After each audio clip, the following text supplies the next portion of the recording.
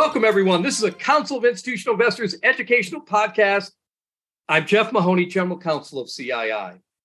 I'm here today with Scott Hirst, Associate Professor at Boston University School of Law. Professor Hirst is the author of a recent research article entitled Saving Climate Disclosure. Welcome, Professor. Thanks for taking the time to speak with us today. Thank you for having me.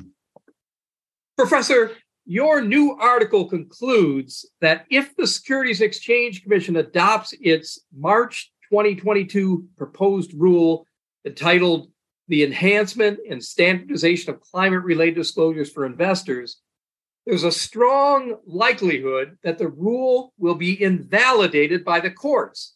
So can you explain to our listeners, what do you believe to be the top three reasons why a court could invalidate the SEC's final rule? Certainly. So most commentators seem to agree that it's highly likely that the rule will be challenged. And there's a number of people and organizations that have argued that it's invalid. And there's a strong chance that those arguments will end up being successful.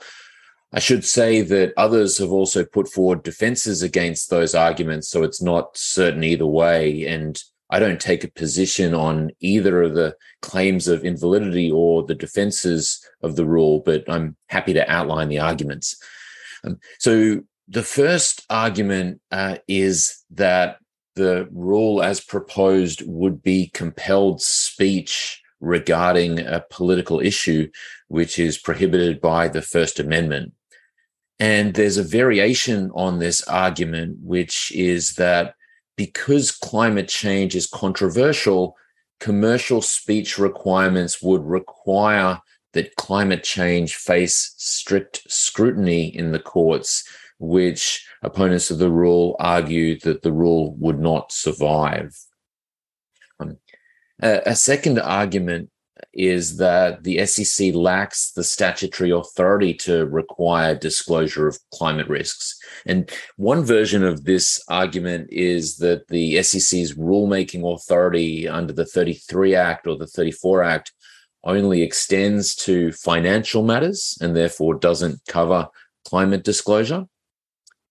Another version of this is that climate disclosure is a major question, and the SEC's recently adopted major questions doctrine would therefore require that the rule have explicitly statutory authorization. And a third argument for invalidity of the rule is that the SEC hasn't conducted appropriate or sufficient economic analysis that would justify the proposed rule, and in particular that it hasn't shown that the benefits of the proposed rule would justify its costs. So, Professor, your article argues that the solution to saving the SEC's final rule on climate-related disclosures from being invalidated by the courts is to make the final rule, quote, investor optional, unquote. So what the heck does investor optional mean? And how would the SEC design the final rule to make it investor optional?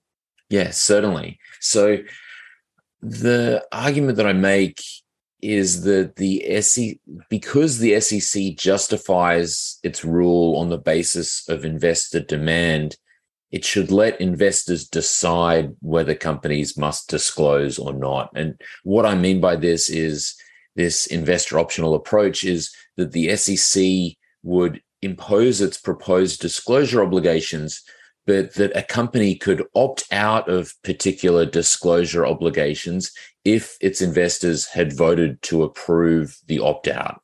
So investors would effectively decide whether a company was able to opt out of a particular disclosure requirement or not. Professor, if the SEC were to take your advice and design the final rule on climate-related disclosures to be investor optional, how would that resolve the reasons you described earlier as to why a court would otherwise likely invalidate the rule? And would it necessarily require the SEC to issue a revised proposal for public comment before moving to a final rule? Yeah, so the reason is because making the disclosure rule investor optional would circumvent the main arguments that the rule is invalid, because those arguments, to the extent they apply at all, only apply to a mandatory disclosure rule and not to an investor optional rule. So we can go through each of these and I can explain why that's the case. Most straightforward is the argument with respect to compelled speech. Investor optionality would circumvent this because the disclosure would simply no longer be compelled. Companies wouldn't be compelled to speak because they could opt out of the disclosure requirement. And then the investor optionality would also make it clear that climate disclosure is something that investors consider material, which means that the SEC has rulemaking authority to require its disclosure. And it would be material to investors because investors in the company could opt out of any disclosure requirements if they believe that their costs to the company outweigh the benefits of the disclosure. So any disclosure that a company continues to be required to make would be disclosure that investors consider valuable. We mentioned the major questions doctrine. With respect to this, allowing companies to opt out of particular requirements and requiring only that disclosure that investors hadn't opted out of would show that the rule was closely tailored to protecting investor needs.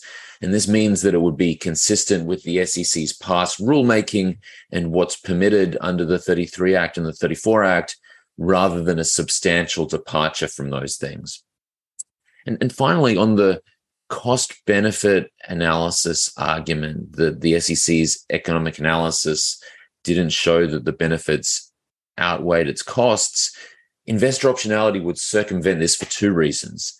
So first of all, it would cap the costs of the proposed rule to investors in a particular company at a very low level. That is, the cost to investors of opting out of that rule. And this would make it much easier for the SEC to show that the benefits of disclosure exceeded what would be very small costs. And then secondly, by its very design, an investor optional rule would provide clear evidence that the benefits of the proposed rule exceeded the costs on a company-by-company basis. Because if they didn't, then the company would opt out of that disclosure obligation. So the fact that a company remains bound by the disclosure obligations is because investors believe that the benefits of disclosure outweigh its cost, and this would support the SEC's economic analysis. Then you also asked whether adding investor optionality would require the SEC to issue a revised proposal for public comment. And I think it's possible that the SEC may wish to repropose the rule, but I don't believe that it would be required to do so. And that's because the change wouldn't impose any additional burdens. It would actually make the rule less onerous than that which has already been proposed. And the change would also be responding to many of the comments that have been submitted with respect to the proposed rule, which raise concerns like the cost of the rule to particular companies. Professor, your article states that a critical requirement for investor optional rule is that the opt-out be approved by investors. So can you describe the mechanics of your proposed opt-out voting, including how your proposal would address registrants with dual-class stock with unequal voting rights, and whether your proposed opt-out votes that are approved by investors would be subject to time-based sunsets? Yes, sure. And I should say that the mechanics that I propose in the article are essentially guardrails to protect companies from being able to opt out of disclosure rules where their investors didn't actually consider it worthwhile to opt out. So one key mechanic is that the rule would be opt out, not opt in. And that's because making it an opt out rule would give directors and executives, the people that have the greatest ability to initiate votes of investors, to initiate those votes if they believe the votes will be successful. And then there's several additional guardrails that ensure that the investors who the rule is designed to protect are the ones that actually get to decide on the opt-out decision. One is that the approval would need to be after the company has gone public. So it's the public investors and not the pre-IPO investors that decide whether the company opts out.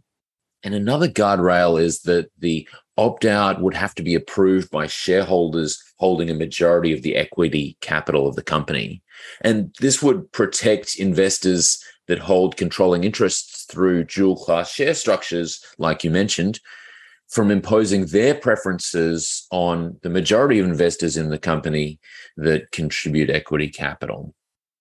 You also mentioned the sunset feature that I discuss in the article, and this would be necessary to protect investors if they change their minds about whether an opt-out is in their best interests. So if an opt-out decision only lasted for, say, 5 years, then investors would have the chance to reconsider that after every 5 years. And then an additional suggestion that I make in the paper recognizes the possibility that even an opt-out rule has some chance of being invalidated by a court.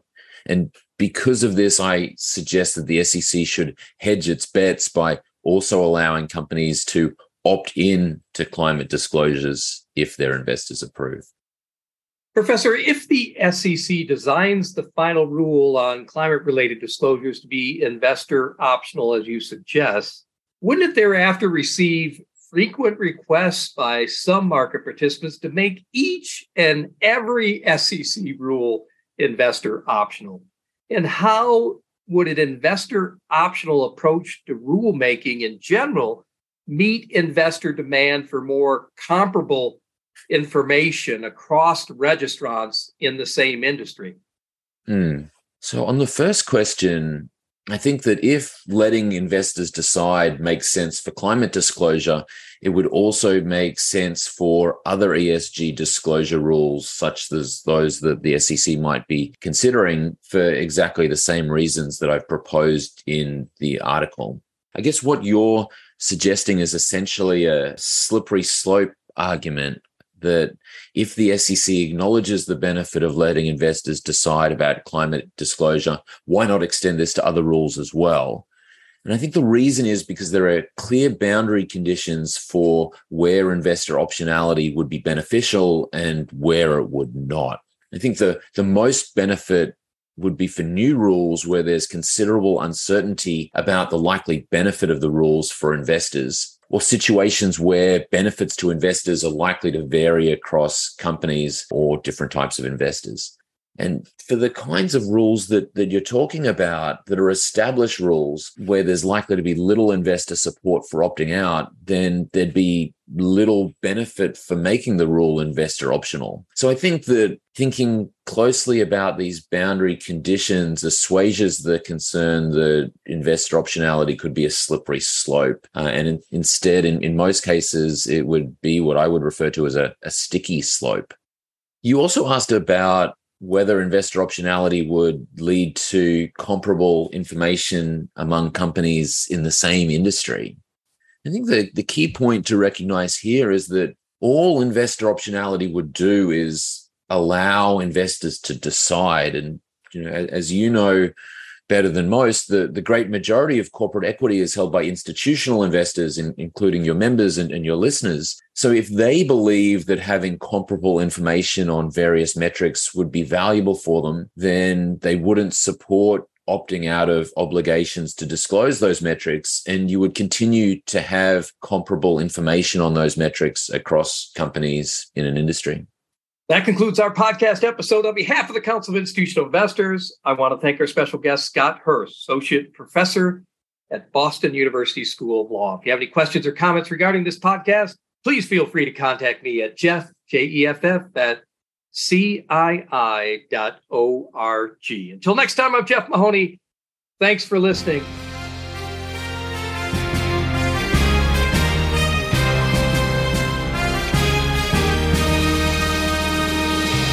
Thank you for listening to this episode of The Voice of Corporate Governance, brought to you by the Council of Institutional Investors.